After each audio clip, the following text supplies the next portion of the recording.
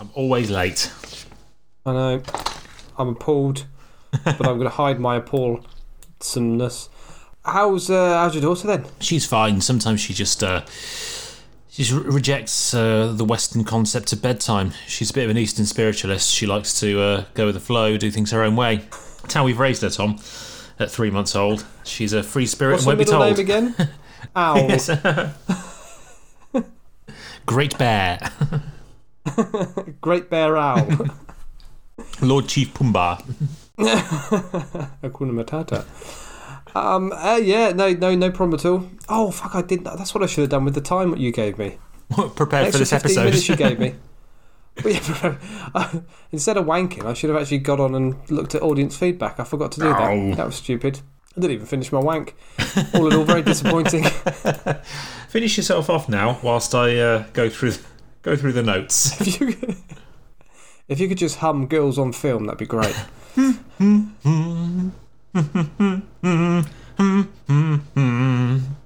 That's better.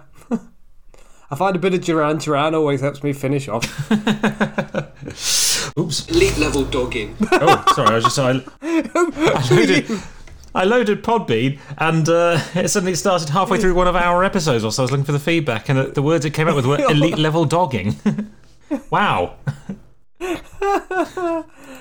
Speaking of elite level dogging, Tom, how are you doing? Oh, I'm all right. I had a bit of success today. I baked a bit of bread. That was quite exciting. Just one slice. Just a bit of bread. Just a loaf. At either end of the loaf was an absolute disaster. It was. Oh no, the whole thing was beautiful. My it was a cracking cob. What was it? I felt like Paul Hollywood. It was beautiful. Girls on Film.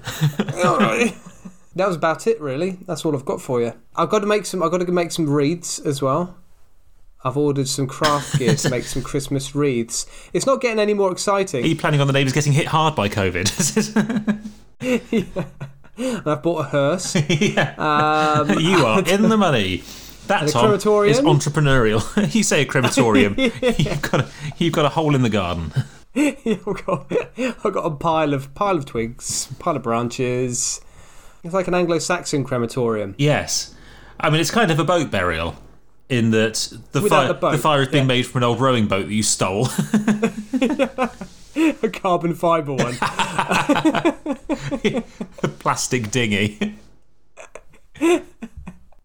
There are opportunities here. People need to start looking for the opportunities. They really do, Tom. They really do. You know, plan your funeral. Find a new podcast to listen to, preferably something historical, so that when you do get to the pearly gates, you'll know how to introduce yourself to fantastic historical figures waiting for you. Hello and welcome to That Was Genius, the little history podcast in which Tom... Hello. And Sam... Hi. Discuss stories on a theme each week. We decide the theme the week in advance, but everything else that happens is a surprise, although it's not a surprise if you've been listening to our Patreon-only episode, because Tom has been letting slip for nearly the last month what he's talking about, and I'd like to pretend that it's because he's so excited that he can't keep it tucked, but actually it's because he's so scatterbrained he's been thinking that cars is the topic for the last 4 weeks. What's the topic this week, Tom? The topic is cars, not Russell Crowe's bras, not zucchinis in space or kids with a weird face. It's cars. Dun dun dun. The topic is cars, not Sunderland bars, not unusually long ears, or mini Richard Gears. It's cars. Dum dum dum dum. That's what I've got. That's what I did with the 15 minutes that you left me. Here in my car, I've got all sorts of hats. I've got 10-gallon hats and very small hats, just hats. I'm a travelling hat salesman. Yes. What can I say? Yes, it's cars, isn't it, Tom? Here's my Panama. Yes, yeah, and it may come as a surprise, but I am actually doing this week Francis Birtles. Fuck a duck, really? I know. Sorry, I know. That's a spoiler alert, isn't it? Forget what I said, audience. No one fucks a duck. No one in this episode is going to fuck a duck. No. Okay, no amount of Duran Duran is going to get either of us into a position where we can fuck a duck. No. Though it is the only way I know how to swear in French. Is it? Is couler en canard means fuck a duck. Yeah. There you go. Couler en canard. Yeah. Sounds like it could be a sort of 80s French pop hit. Yes. Or a 70s dinner party classic. Just a jelly duck. A traditional Christmas starter. Just a trifle with a duck in it. And prawns. Yeah, that's what a prawny mayonnaise poured over his head. Ooh. Delicious coulis en canard. Or maybe it's a kind of a duck jam that's poured over ice cream. Who can say? That's just a coulis. Heston Blumenthal. You were talking about some of the hilarious things that have been posted on That Was Genius Funny History podcast group on Facebook. Oh, there's been some wonderful content. There has been some classic content. It really has highlighted why we stopped posting on our Facebook page. Yes. Because it wasn't anywhere near as funny. No. This is literally no work for us, but much more 10 fun. 10 times funnier. Yeah. Some cracking stuff, so thank you to our loyal listeners who've been posting. That's really funny. Yeah, there's some really, really funny stuff there. And if you want to join in the fun, post your own history memes, ask us questions, whatever, then you can find it. That Was Genius, a funny history podcast group on Facebook. And again, I think it's pinned to the top of our Facebook feed, so you should be able to find it quite easily. It is, yes. It is quite funny. I do recommend it. Thoroughly recommended. Gets a 10 out of 10 from the people who started the group. Talking of audience feedback, we've had a message from Trina Van Hawkins on the Podbean app who suggested that we close the year out by doing fireworks or explosions. Okay, so that could be our New Year version. She's getting dibs in very early, isn't she? What else have we had? I think we've had quite a lot of comments, but I've just been really silly and haven't actually gone through and looked at them. Oh, lordy. Let's have a look. That Was Genius Facebook page, where all your dreams come true. Including dreams about history and very few other dreams. Involve accidentally while you're sleeping, having a poo. Wow. Nathan. His friend did the sourdough cocktail. Yes. He sent us a picture of the certificate. It's a very nice certificate, isn't it? It's a lovely little It's fantastic. pattern. It perfectly matches his wallpaper. It does, doesn't it? Yeah. Or has he just got a lovely floral sofa? Either way, it perfectly matches whatever's behind it. Yes. Who else has messaged us? I mean, I think that's probably it. That'll do. No, we've had some lonely women in my area following me, asking me to click a link to see their cams. What are the cans? That's a euphemism I've never heard before. Hey, do you like baked beans? Do you like tuna? Custard. This stuff, line caught, dolphin friendly. Well, thank you all for your lovely comments and your fun memes. They are making us chortle. Should we do a podcast? Let's do a podcast. Now, whose turn is it to go first? Do you know what? I think it's yours again. Something's gone a bit wrong, but I think it is your turn to go first for this public episode. All right, I'll go first then. Right, so have a guess who I'm going to do, Sam. I think you're going to do Marlene Dietrich, Tom. No! I'm doing Francis Birtles. Now, I'm hoping you didn't go away and research Francis Birtles. Do you know what, Tom? I didn't. Good. Listeners, I hope you didn't either, because that would be a spoiler, wouldn't it? It would be a spoiler. Yes, I've got myself a saucy little sauce this week, and it's called Battlefronts of Outback. Oh. Yeah. We're going to talk about the Emu Wars today. No, we're not. But it's certainly Australian, it's either that or it's a model of Subaru car. No, it's Australian. And Battlefronts of Outback, I was able to access this source online with the National Library of Australia. And it's a great website. All 3 books available for free. More than 3. It's got 5, I counted. It's got Not Another Bloody Prime Minister. Yep. Which is a good book. Yes, the world's largest books, Australian Prime Ministers since 1975. Yeah. It's got 101 views of Kylie's arse. Marvellous. It's got Rolf's been texting my daughter again. And the other one I found was... Has the scan showed what it is yet? And the last one I found was Jason Donovan's Technicoloured Togs. Anyway, this book is from... Technicoloured Togs sounds like such an Australian racist term, doesn't it? Yeah, he's one of those Technicolor togs. Aboriginal togs. No, yes. Do you know what a tog is? It's a very Australian term. It's clothing, isn't it? It's swimming trunks. Oh, Yeah, they're your togs. interesting. Very Australian, New Zealand, very Anzac term there. Yes. Although, bizarrely, New Zealanders call flip-flops jandals. And Jandals. Aussies call them thongs. Call them thongs, yeah. Yeah, there you go. Jandals. Jandals, yeah. That sounds like vajazzle. Yeah, I suppose you could vajazzle with a sandal if you had If a you small had enough sandal or a big large enough vagina. yeah. Yeah. It's from 1935 and was written by Francis Birtles, an Australian nutjob. And there's one chapter Excellent. that I was interested in which Birtles describes his journey by car from London to Melbourne in Oh, wow. 1927 to 28. That's a long and damp journey. It is. There were a couple of rather large watery obstacles. It was a world's first, taking a car that Bet it bloody distance. was. I mean, there were a number of boat journeys, so it's difficult to really... Did you just rev the engine for 6 weeks whilst on the deck of the boat? Yeah, pretty much. Right. Pretty much. And it was quite a journey, despite the slight stupidity of it.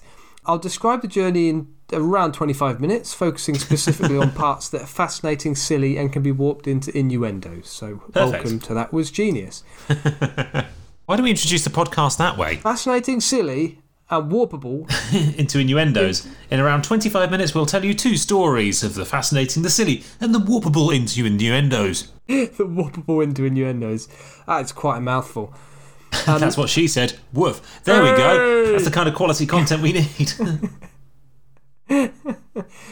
A little bit about Francis Birtles. He was born in 1881 in Australia, of course. His early career as an odd case revolved around ridiculously long bike rides in Australia. Amongst other things, in 1905 he cycled from Fremantle to Melbourne, becoming the first person to cycle across the continent. Oof. And That's a long bloody bike ride. It's a warm one as well. A lot of snakes. A toasty bike ride full of... I know. Imagine what it'd be like on one of those old leather saddles as well. Oh, kinky. And no chamois cream. And Just lard. You just smear just some, lard. smear some Kangaroo whale fat. lard. Yeah, smear some whale fat over it. Yeah. No suspension either, I don't suspect. No. Possibly suspenders. I don't know. He was out there on his own for a long time. He might have had suspenders, but I don't think he had suspension. I mean, you've got On 2 his options bike. when you're cycling, Tom. You can feel comfortable or you can feel sexy. I know which I pick. It's easier than shaving your legs, isn't it? Yes, although I feel that quite a lot of middle-aged men in lycra feel that they're both. There is nothing less attractive, is there? Oh God, no. Than a middle-aged, a mammal, a middle-aged man in lycra. Anyway, as he got older, he upgraded cars, and amongst other things, in 1912, he became the first person to drive across Australia, and he received quite a bit of publicity for these early feats, and got a lot of sponsorship, and so he started to write a lot of books about his journeys as well. And his greatest driving achievement up to 1912, when he drove across Australia, were achieved driving the Mr. Bean 14. Hello, Bean 14. Mr. Bean. Bean 14 was a British car manufacturer that emerged out of the First World War. During the war, Bean was manufacturing shells for the British government. It's the sexiest sounding car, isn't it? You've got a Rolls Royce, you've got a Bentley GT Continental, and you've got a Bean.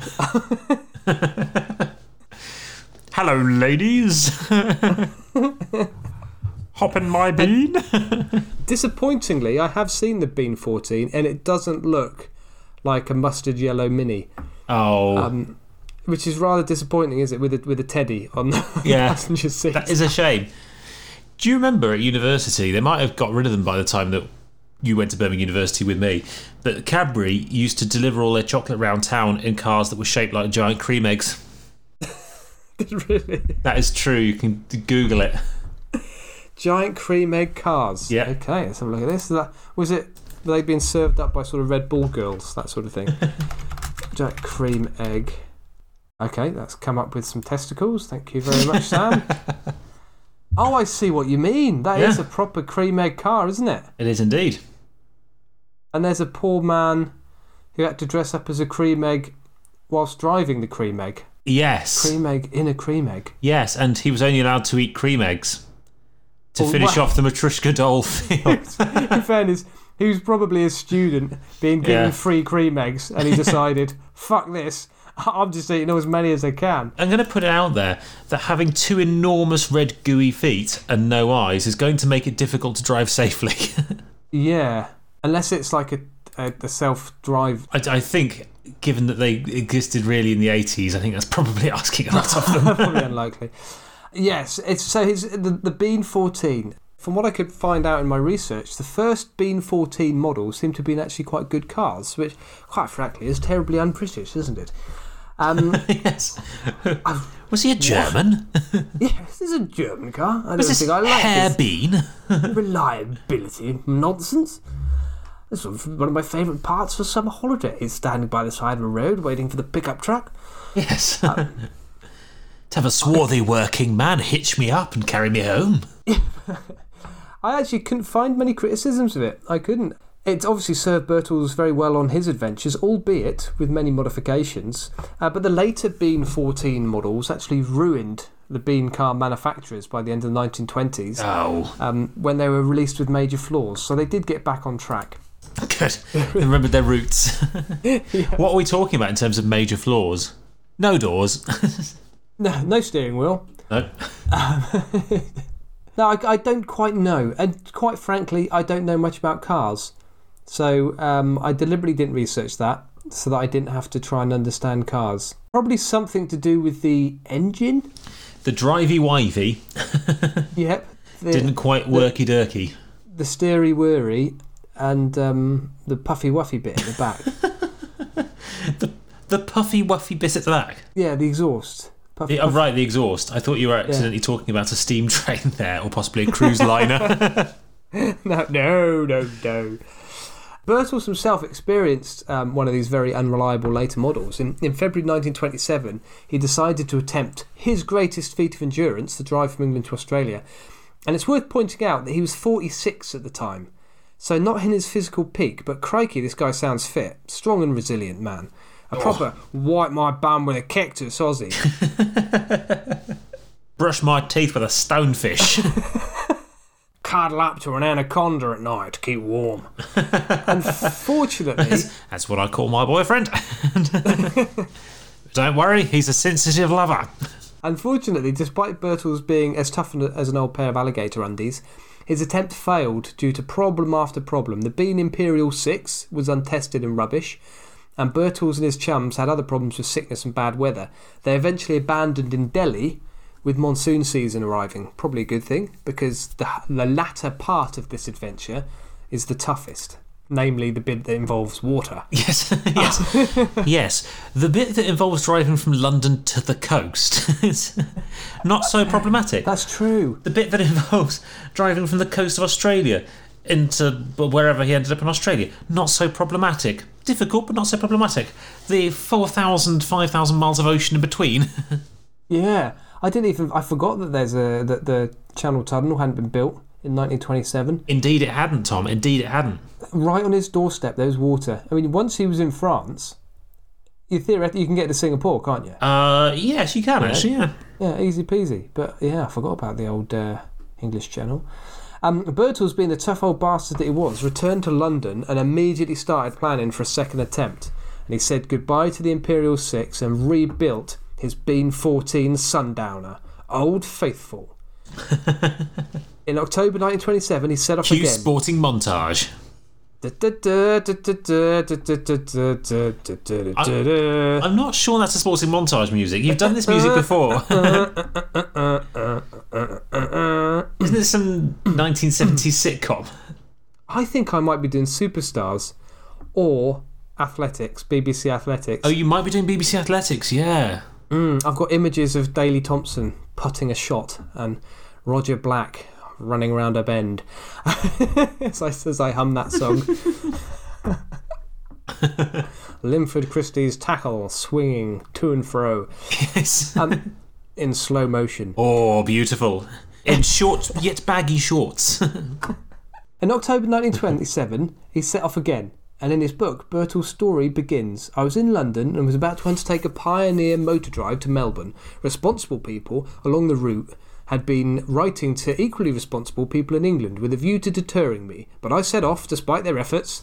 I had an outback Australian's belief in my ability to meet whatever contingencies might arise. Goddamn, Birtles, you'll never make it there alive. You're the strongest and most resilient man I ever did meet, but goddamn, this is crazy. Damn it, Birtles. Damn it, you said you'd retired. She'll be alright, mate. I've got Cold Chisel greatest hits on tape, a pair of unnecessarily tiny NRL shorts and a stubby cooler. What could possibly go wrong? Oh, shit. Ah, shit, I've lost my men at work. 8-track. Turn around, we're starting again. I don't like cricket. Damn it, another 6 months living on my friend's sofa like all good Australians. I love it. Not much happens in Europe. Birtles doesn't spend much time describing this part of the journey, but there is a nice description. Dull. It's all full of foreign types. It's all full of Technicolor togs. You know? All full of Francie Wansies and, Jeremy with Wormies. their bonjours and their olays and their Sieg Heils. But funnily enough, there is a nice description of France 10 years after the end of the First World War, which I thought was quite evocative. Shit. Quote, the wind howled as the powerful gleam of my headlamp swept on. I could glimpse big guns, old barbed wire entanglements and washed-out trenches. As I reverently slowed down, a flood of memories came to me. I'd reached Hamel. Thousands of white-painted crosses were around me, seemingly keeping an everlasting vigil. Over what? I cannot define it, but my best mate lies asleep in Hamel. I couldn't actually work out what Birtles did during the First World War. I did try and research it, but I couldn't work it out. Ah. Did he wake his mate up before driving on? He's just passed out drunk in a war cemetery. Come on, mate, this is slightly disrespectful now. Do you want to get up? Leave all the crossy wassies alone? Come on now. Yes. Birtles continued through Germany, Austria and Yugoslavia before arriving in Greece. The same journey, interestingly, would involve many more border crossings today. In Greece, Birtles had his first hairy, scary moment, or as they call it in Australia, a scary, hairy, wary Perry. A hairy, scary moment, so he pulled one of the waitresses. She smashed a plate over his head. Zooming through windy Greek mountain roads in wind and rain, he whizzes onto a stone bridge and fortunately stops, because he found that half of it had been wiped out by an avalanche, and after slamming on his brakes, he comes to a halt about 10 yards from a sheer drop. Ooh. He also then has to reverse 5 miles up a narrow road before camping for the night. Just a little appetiser for what is to come in Southeast Asia when he finally gets there. In Athens, he cheats slightly and takes a boat to Alexandria in Egypt, and I'm guessing that he chose this route. That is quite a cheat. Yeah, it is. Considering it is quite drivable. Well, I was asking myself why he would do that, and this led me on to something which I actually found fascinating. I think he did this, and he doesn't mention why. I think he did this to keep the British territories, because remember, after the Second World War, the British Empire reached its peak size, 50% larger than the Mongol Empire, which is the second largest empire ever. After the First World War, yeah. Sorry, did I say Second World War? Yeah, sorry, it was 1922, I think. Yes. The Ottoman Empire had dominated the Middle East but had been broken up after the war. This meant that if Birtles went to Egypt, he was in British territory. He could then drive through Palestine and Mesopotamia, both British, before crossing Persia to India, where again he'd be in British territory. In fact, if my 1920 geography is right, and I did look this up and found some old maps, he would have been in British territory through India and Upper and Lower Burma, and might have just made a quick hop through southern Siam to arrive in Singapore. From there, it was a boat to Australia.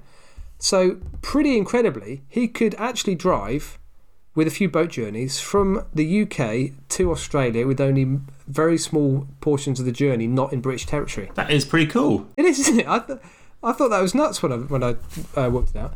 Britain. Yeah. Well impressed. On the way to Baghdad, Birtles was clearly getting a bit bored with everything. Quote, solo motorists were not permitted to travel over the desert route to Baghdad. Convoys were the general rule, but I eventually found myself speeding at 50 miles per hour over open plains. A gigantic, queer-looking dog, low in the hindquarters, arose from behind a heap of earth. His hair stood straight up along a bony spine, from the end of which his short tail dangled loosely. Looking over his shoulder, he showed his long yellow fangs. I swung the car around at this grinning hyena and gave chase. He loped off in a straight line at about 25 miles an hour. Then, as the car closed in on him, he darted to one side, stopped, then watched the car critically as it shot past. Several times this was enacted. I could see his plan.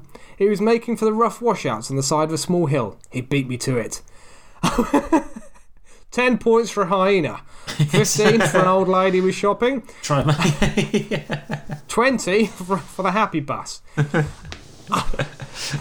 So basically,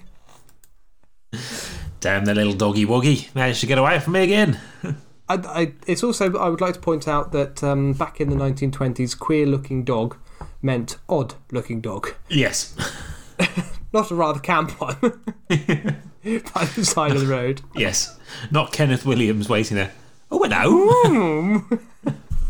Oh, look at your bean. I'll lump your leg any day. Ah, crikey.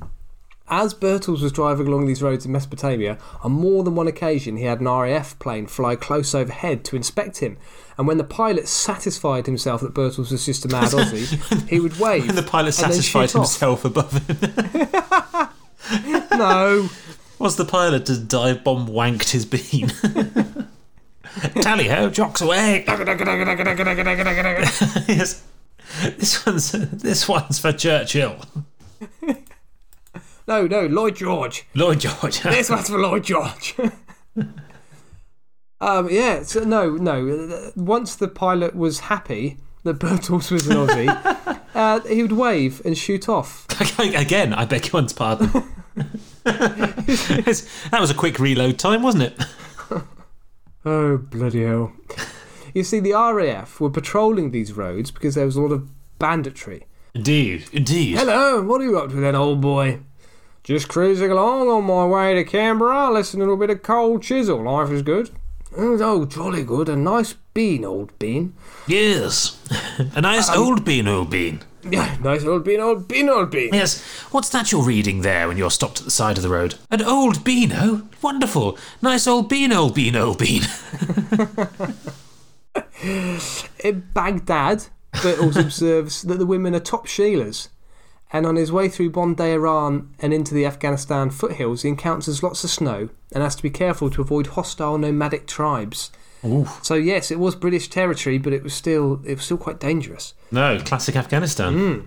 Birtles continued to travel through the mountain terrain in snowy conditions. Did Rocky Balboa start riding up against him? Riding up against him sounds wrong. Did Rocky Balboa appear on a horse and ride alongside him?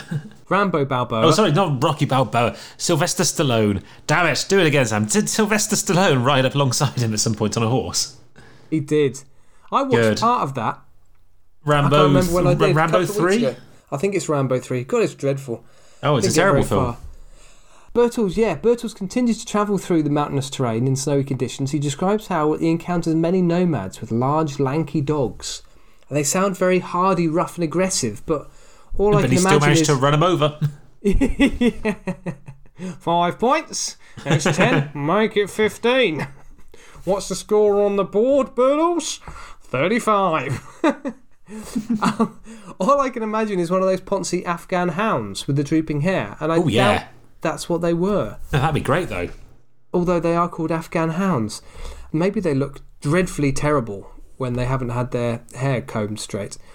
On one occasion, Birtles decides to sleep the night in what sounds like a disused mud hut full of goats. I think you'll enjoy this quote, Sam. Well, there's an episode title.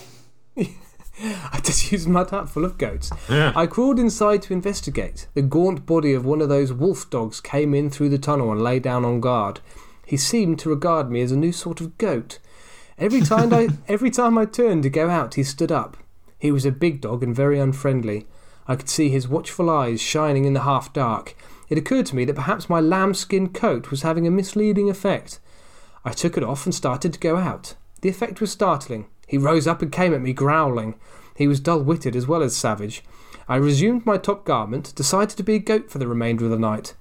Outside, the wind howled increasingly. Snowflakes drifted in through the tunnel, but in the goat-warmed atmosphere I was quite snug. With the idea of getting some milk, I chased a goat into a corner, only to find, after a very determined struggle, that it was a billy. During the night, I woke up to find a bearded nanny licking my whiskers, while her husband, nearby, was stamping his left forefoot. Taking my time from him, I stamped in Mary unison. Poppins! Taking my time from him, I stamped in unison. I was afraid that he was going to make a charge. As we faced each other, there came from outside a sardonic laugh and several bloodthirsty groans. It was a starved hyena. Still, with the guardian at the door, there was no danger of this adding himself to the company. So to summarise, Wow. he almost tossed off a male goat, then got off with a female goat, and then almost had a fight with another goat. Yes. We've all been there. Yeah. Yeah. Standard Saturday night in Middlesbrough, I think. Ah, yes. Birtles stops off for a few weeks in a town in modern-day Pakistan to rest up because he had malaria. Just a bit of malaria. Not going to stop me. Beyond Lahore, he found good roads again and found himself zooming along as fast as 70 miles per hour in the old bean. I was made to feel at home in Calcutta. It was there that I met Mr. Percy Stollery, a young Canadian who expressed a desire to accompany me for the remainder of my journey. I warned him that there was a chance of his head being the chief decoration on top of a wild Naga Hillman spear. He looked quite hopeful at that prospect, so I accepted him as a companion, and he proved to be a good mate. Nice. Slightly racist. He then has his nutty friendly Canadian to join him. Beyond Calcutta into Burma, things got tricky. Armed with an elephant gun that they were given and warned that it would be almost impossible, the two set out to reach Singapore. And they managed to get across the Ganges, just almost losing the car and themselves when their make-do raft began to sink. A little further on, they encountered a community of Brits in a remote town. They kindly gave him a goat that they made room for in the car. Excellent. Somebody warned that goat. Yes. Birtles is to goats what Rolf Harris is to your niece. Yes. Mr. Birtles, we heard you were coming. We have a special treat into for you. the goat.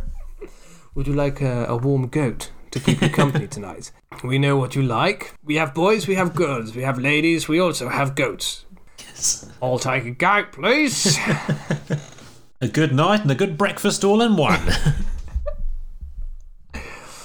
They soon found the roads to be awful. The car engine was switched around to give it one forward gear, presumably to give more torque, and they spent endless days making barely any ground, about a mile a day, carrying as much as they could, digging out roads and doing their best with the car. So they reversed the entire way? Well, no, they swapped the engine around. Right. So forward was reverse. Right. I don't know how that happens, but that's what they did. I don't think it does. Is it like Lego? Is it like a Lego car? You just pick it out, turn it around, put it back in? Yes. Good. There we go. That's what happened. Great. One night, the two of them were awoken by a tiger walking past where they were sleeping. Apparently, they smelt it before they saw it. Quote, in the early morning, monkeys and hilarious chlorophyll... Actually, no, this is a not related quote. This is a different quote. But a funny quote nonetheless. Go on then. You'll like this one as well. There's a lot of animal cruelty in this book. A lot of goat fucking and animal cruelty. In the early morning, monkeys, in hilarious choruses, would troop along through the treetops. Often we got amusement watching them, down in a creek bed, rolling rocks over in search of insects. On one occasion, I put an explosive elephant bullet alongside a rock just as a monkey was turning it over. His frantic leap and the alarm of his mates was funny to watch. From that instant was born an idea. I shot a monkey. We skinned him and cooked him in a 2-gallon petrol tin. As he boiled, the victim's grinning face with teeth showing and little clasped hands made me feel like a cannibal.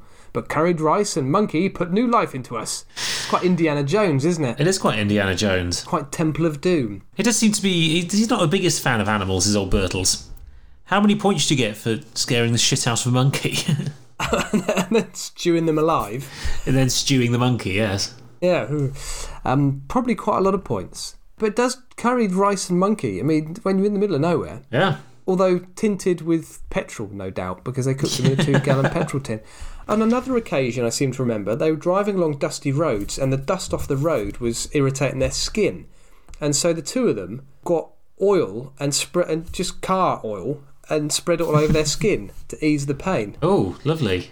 Yeah. Which absolutely didn't end in sex. Oily petrol sex. That's very... That's the sound of the bean revving in the background whilst they go at it. Oh, God. Thanks for that, Sam. With monsoon season coming to Southeast Asia and the early wet weather already causing havoc, Birtles and Stollery decided to take a boat for a portion of their journey. They eventually arrived in Singapore, got onto another boat to Darwin, and found their car immediately seized by customs officials. Oh. Welcome home, you wanker! The Prime Minister intervened, they were released, and they continued their journey to Melbourne, arriving in July 1928, where they were asked to move their car because it was obstructing traffic. Welcome home, you wanker! And Birtles then went on to find gold in the outback and returned a wealthy man a few years later. Poor old Stollery got a job working as a chemist only a few months after arriving in Melbourne, but dropped some acid. He had an incident where he dropped some acid and blinded himself, which Birtles refers to. Oh, right. So when you say dropped some acid, you don't mean having a fantastic time on recreational drugs? No. He actually was working in a lab and dropped some acid and blinded himself. I think he smashed a glass. Oh. So not such a nice ending for poor old Stollery, the random Canadian man that he found in Calcutta. He found this Canadian man in Calcutta. So that was the fascinating journey of Francis Birtles, the first man to drive from the UK to Australia. Although, fantastic. Inverted commas, drive. A little bit of cheating going on. To sail, hunt and fuck his way. With any animal. Foolish enough to be within range of his bean. Yeah. It's like, hunt them or fuck them. That's what I say. You come across an animal, run it over or toss it off. Your choice. And there's no reason why you can't do both. And I have now got a wonderful mental image of Mr. Bean rogering a goat. Okay. Completely unrelated.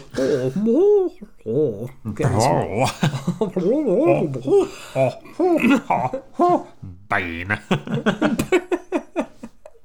Hiding the teddy bear's face. Beautiful. Fantastic, Tom. Great story. Sorry, Sam, I'm very tired this evening. Oh, is that because we started 5 minutes late? You have upset my rhythm. You have upset my routine. I personally, Tom, blames the boogie. No, that's not how that song goes. No, don't blame it on the boogie. Well, speaking of Germans, Tom, I've got a German for you this week. Hey. Got a fearsome Fraulein. Hey. Yes, a feisty Führerette. Hey. Beastly beer wench. Yay! I mean, it lost the F theme. But fuck it, Tom. Sorry. Yeah, I'm doing the world's first woman driver today, Tom. Christ, how many accidents did she cause? Broke a lot of hearts, Tom, and several pedestrians' legs. Hey. It's not only the world's first woman driver, it's the world's first car theft. And it's a journey which proved that with a little ingenuity, some leather, a chemist, right, and 2 teenage boys, a car can do anything. Ooh. I'm talking about Bertha Benz this week, Tom, the world's first long-distance driver. And if her surname sounds familiar, that's because it is. Like BMW. It does, yes. Sounds like Volkswagen. No, she was the wife of Carl Benz, inventor of the automobile, and the man behind the company, now of course known as BMW. So Bertha was a bit of a free spirit and a bit of a badass. She was born in Germany in 1849, and 2 years before she married Benz in 1872, she invested her entire dowry into his failing manufacturing industry. And it turns out that Carl Benz, whilst a brilliant mind and a fantastic engineer and inventor, was a pretty awful businessman. Unlike, that is, his dad's very wealthy brother, who made his fortune in microwavable rice meals. Yes, Tom, Uncle Benz. Uncle Benz.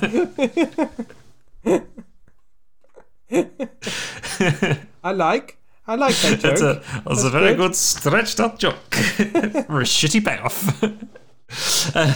So for the next 15 odd years, Carl Benz had to lean on Bertha for financial support, whilst business after business failed. Ironically, this came at a time when women in Germany weren't allowed any financial independence, which seems like a recipe for a fairly toxic relationship, in that she's not allowed to own any money and still has to fund his tinkering lifestyle. But there you go. She was essentially his sponsor and funding bells, his... Sam? Tom, are you drawing some parallels between that and my darling professional wife with a steady And career and yours, propping us up during our leisure days, whilst I run a failing podcast production company and you become a quote, air quotes, stay-at-home dad? What time are we playing golf again tomorrow, Sam? Well, quite. 11 o'clock, isn't it? Half an hour after we wake up. Yes, judge not, lest ye be judged. So yes, much like my wife, she funded his odd business ventures here and there, including in 1885 his newest invention, the horseless carriage, which took advantage... Why is that? That's not funny, that's just the car. Oh, that's a great idea. We have taken away the horse, but it still needs to be moved forward. So we have found ourselves a peasant. Yes. But I think we can do better. We peasants. have removed the peasants. And we have replaced them with a turnip. A turnip. I feel like we are somehow going down a dead end. But nevertheless, nothing is happening. Perhaps if we give the turnip to the peasant. We need to whip it harder. And so is born ein German kink. Maybe if we dangle the turnip in front of the peasant Yes. will continually feel like he is chasing the turnip. Yes, this will cause him to run. Turnip! Turnip! Turnip! Ach nein, alas, the horse has returned, eaten the turnip and kicked the peasant. So yes, the horseless carriage, which was made possible by the invention of by Benz of the first reliable internal combustion engine, the first proper car engine. Now, not only was Bertha a badass financier and clearly a sucker for her husband's big Germanic puppy dog eyes when he needed cash, she was a bit of an engineer herself and did most... Have you bought another turnip? Karl! Nein, Bertha, I promise, this one will work.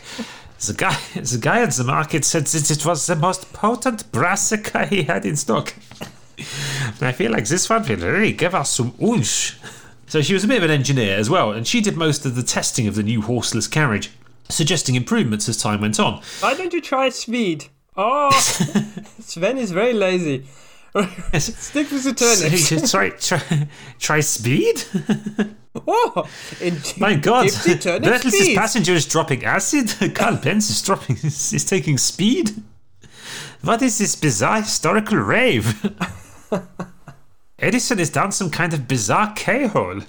So actually, under modern law, she should be credited as either the inventor or the patent holder of the car. But again, such is life in 19th century Germany, that wasn't possible.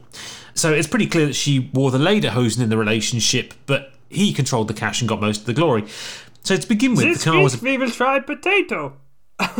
Carl, come on. I think this will work. You are just a small woman with a small brain.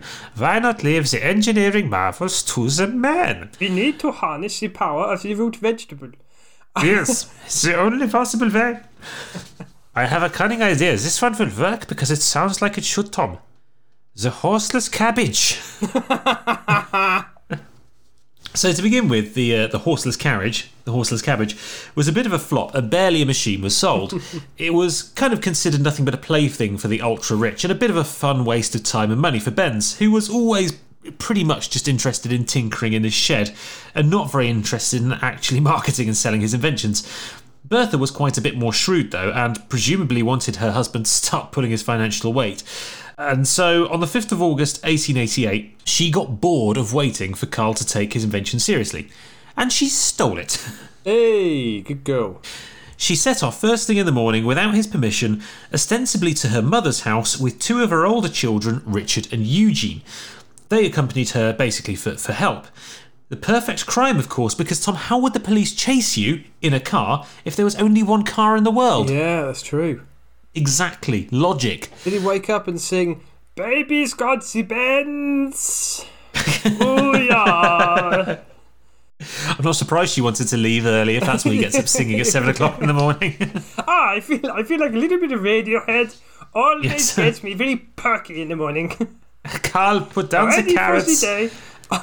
Put down the carrots, and for God's sake, put on Pablo Honey. It's the only cheerful album. And stop smashing pumpkins. We need them for the second stage of our testing. Of the master plan.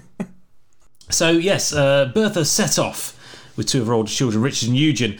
Up until this point, as I say, cars had very much been playthings for gravel roads at large estates. They weren't really designed for doing any kind of hard work. And always, as standard, had a mechanic walking alongside them to provide assistance and pick up any bits that fell off. Painfully slowly. Yes. Well, this was the era of cars that needed someone with a red flag to walk in front of Oh, them. yes. But this was going to be a very different kind of journey. Bertha was off on a 66-mile trip from the family home in Mannheim to a town called Pforzheim. The beautiful and romantic place, Pforzheim. It would be the first ever long-distance car journey. It would be dangerous, it would be uncomfortable, it would be slow, and it would be very much illegal. She didn't even have a man with a flag, Tom. But she needed to do it to show the world that they needed her husband's invention, and to show her husband that he was capable of actually being a financially savvy and responsible inventor. Now, the roads the car travelled on were basically just cart tracks, which on a three-wheeled car made the going pretty Was it tough. three-wheeled car? Was it one wheel at the back? One wheel at the front, wheel so at the not front. even the good kind of three-wheel car. Wow. On roads that only had two tracks, It's basically a Robin Reliant. two ruts. It was a Reliant Robin, yeah. Yeah. Yeah, the original one. In fact, the Reliant Robin wasn't much better, I don't think. Yeah, 100 years later. But the piss-poor roads weren't the worst of it. Pretty quickly, Bertha realised that the wooden brake blocks on the car were worse than useless when going downhill, or trying to avoid an inconveniently placed pile of boxes, or trying to avoid some men carrying a sheet of glass across the road, or trying to avoid a damsel tied to a pedestrian crossing, or trying to avoid a string of German sausages with nails in them hurled across the road by police desperately trying to stop her whilst trying to find a way of halting this newfangled invention. Her solution, Tom, was to find a cobbler en route and have him make studded leather inserts for the brake blocks, which were better. For her trousers. Yes, for her sitting of pleasure. Very German. Yes, for her comfort and enjoyment. Wait, I'm sure I read something that horse and carts in oldie yonder times, prior to motorised transport, where you'd have sort of stone paths in towns, and obviously Yeah. the ruts would get worn over time with the carts going back and forth along these paths. You can see them in Pompeii, Yeah. can't you? They've got these really deep ruts. Yes, although I thought actually that the Romans created those deliberately to keep carts moving in the right place. Oh, maybe, quite possibly. I thought that was the case, but maybe not. Maybe. But I'm anyway, making that up. I thought I read somewhere that what would happen is as the ruts got bigger and deeper, rather than fill them up or solve the problem, people just made larger wheels. Bigger wheels, yes. And wheels just got larger and larger and larger. Yes. Anyway, Yeah, absolutely, yeah. maybe that was that- Birtles. Maybe I'm not. Maybe it was actually muddy roads, not. I think it was. I think it was muddy roads in some parts of Asia. It was it was certainly true in the UK because the standard width of railway track that's used in most of the world is set to the eventual width of cart wheels. So I think you're probably right. Made it bigger and bigger and bigger rather than getting a shovel. Yes. I think that was Mr. Birtles. I think I read that in Birtles. Up to a point, I think that's true, yes. I think eventually you had to have a cart that you had to be able to still fit two carts side by side down a road, and knowing old laws, the road was probably randomly assigned as the high street in Chichester or something like that.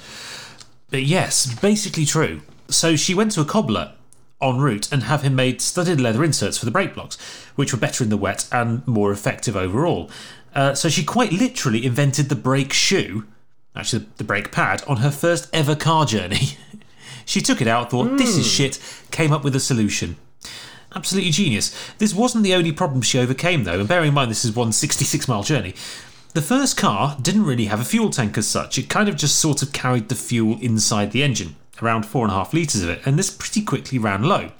So Bertha was forced to stop in the town of Weissloch and scour around for something liquid and flammable, eventually finding naphtha, which is basically white spirit, at a chemist in town, which simultaneously became the world's first ever filling station. and is still known as that today. Partly, it's just kind of an interesting aside, but it also goes to show that the Victorians would inject literally fucking anything, given that they were selling white spirit as a chemist. Yeah. I think it was genuinely used as a solvent for mixing up other things into medicines. Oh, okay, you've been swallowing primer. Okay, we will need to give you 2 cups of white spirit and then shake yourself around a little bit and then piece it all out.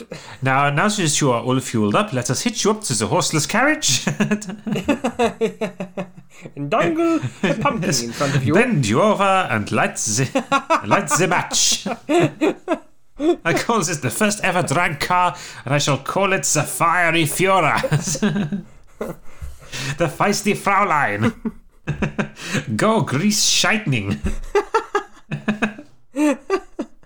Go grease shining, you're speeding down the Autobahn. Grease shiting, go grease shiting. Go grease shining, the cabbage eat it while it's warm. Grease shining, go grease shining. Do a pop. Do a toot. It's grease shining, pop, pop, poppy, Yes. poppy, tooty, tooty. Oh, what an image. What a mental image. A hot rod being propelled down a German motorway by a farting woman. It's just drunk methylated Necking spirit. white spirit. Yeah. Ah, wonderful. So when the fuel line blocked on Greased Shining, the first ever car, she used her hat pin to free it up. When the engine overheated, her garter made useful insulation. I said, God knows what underwear she was wearing that was thick enough to make a hot engine touchable. Presumably, being a German, steel and leather. Bear in mind as well, Tom, that she had her 2 teenage sons with her at this point, so ordinarily, whilst a woman stripping off to repair a car would be a popular poster choice for a teenage boy's wall, probably not so much in this occasion. We don't want to see your leather garter. Mom. Not again.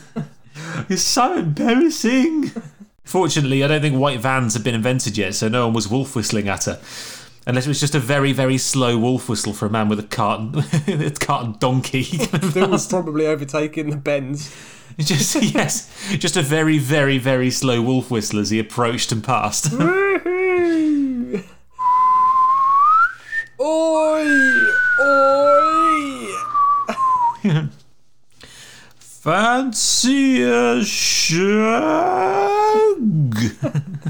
All right, big tits. Bear in mind as well that the 3 seats were all astride, so if she was in the middle steering, her 2 teenage sons. Her 2 sons are going to be squished up against the sides of this car with a naked, sweaty, oil-covered mother between them. What a day. What a day. So it also turns out the car's 2 gears weren't enough for the hills, so the car kept on stalling and needed a push from her 2 sons, much like me on a bicycle in a gentle slope today. Despite all of this, she did reach her mum's just in time to watch the sunset, taking the whole day to do the 66-mile trip, which, considering she was on unmade roads, needed to refuel repeatedly, invented the brake pad en route and had to strip off in front of her teenage sons to fix the engine, is pretty impressive. She also needed to stop and repair a chain at the blacksmith's. Now, again, Tom, a half-naked Victorian German arriving at a swarthy, sweaty blacksmith's asking for some chain work is very much a German kind of pornography. It's very Mills and Boon. Very much another niche her sons could have done without exploring that day. She eventually drove home a few days later, and the trip was a huge success, spurring enormous press interest and convincing the public that the car was actually viable as a form of transport and as a way of meeting half-naked Victorian women. So it also made the car a financial success. The Benz company sold a whopping 25 of them in the next decade. Wow. Which, in a I know, decade. Bam. 2.5 a year. 25 in just Wow. 10 years. Which might not sound like much, but it was clearly enough for the company and the rest of the world, because just think, within 30 years of this single trip, so within 20 years of Benz selling 25 cars, World War I started. By the start of World War I, the British Army had 1,300 vehicles behind the lines supplying the troops. By the end of the war, it had tens of thousands, and the other powers were in much the same position, apart from possibly the Russians. So the car absolutely took off. Can you remember Christoph, my car? I do remember Christoph, your car. For listeners, I had a 1991 Peugeot 309, and when it was new, it would have been the shittest 309 you could buy. So it wasn't like a turbo 2-litre engine or anything like that. It was like a 0.8 litre engine, and it had matching white hubcaps. Ooh. It was beautiful. We call it Christoph the Crusty. Christoph, a pulling machine. Had a choke. It was that old. Oh yes. We both grew up in times when cars had chokes. Did you have a car with a choke as well when you were growing up? I did, yeah. Oh yes. Yeah. That was a wonderful sound on a winter's morning, wasn't it? Just the sound of cars refusing to start around the country. The sound of dads coming out at 6 o'clock in the morning to go. Anyway, Tom, there you go. That is the story of Bertha Benz, a badass woman who stole a car and stole the hearts of the German public. Beautiful. And, kick-started the whole private transport revolution. But there you go. Beautiful. Strong, independent woman. What have we got lined up for topics, future topics? Good question. Have we made our mind up about this? I don't think we had we? No, I reckon I've written them down somewhere in my naturist notes. Yes, failed inventions / technology that never worked. Ooh. Best friends, that was from Rhiannon. Natural disasters, we've done that was Nathan. Turtley has also suggested monsters or whales or hangovers. Not quite sure how those three are connected. Okay. Well, we need to think of a patrons one. Okay. First. So, why don't we do deserts? Deserts? Deserts for the patrons. Who suggested deserts? No one. It's just off the top of my head. Oh, okay. Deserts. Deserts for the patrons. Deserts. And then, okay, not desserts, but deserts. And then, do you want to do hangovers for the next public episode? Hangovers, deserts, hangovers. I'm actually going to make a note of this. Oh, what a treat! After the last Foo Cup. We've got to do best friends at some point. I've got one lined up for that. Do you want to do best friends for the next public one? Then we'll do hangovers sometime later. No, I don't want to do it anymore. No, I want to do Fine, hangovers it is. Right, well, if you want to hear the next episode all about deserts, then you can join us in the Order of the Bath. The water's hot and bubbly and can be yours to access for just £3, £4 or £5 a month, or equivalent in your local currency, for which you get access to all the bathtub exclusives. You get every other episode. You get all the patron exclusive episodes. You get doodles from Tom every week. Hello. You get free print off and keep at home medals, which you can wear during naughty shenanigan times at home to show what a confident and rewarded lover you are. And you get 3 songs as well, which you can listen to whilst weeping after prematurely ejaculating afterwards. Did you like the picture of Sylvester Stallone with a horse on his head? I loved it. It turned me right on. It gave me the horn something and rotten, Tom. The naked SS officers jogging along with their tackles out. Beautiful. Just a beautiful. A beautiful doodle. I giggled to myself as I was doing it. You can join us at patreon.com/thatwasgenius, and don't forget to join the Facebook group That Was Genius, a funny history podcast group on Facebook. Do you have anything else you want to say, Tom? No, that's great. Anything to tell the people? No. Marvellous. In that case, do you want to say goodbye? Goodbye, everybody. Goodbye, everybody.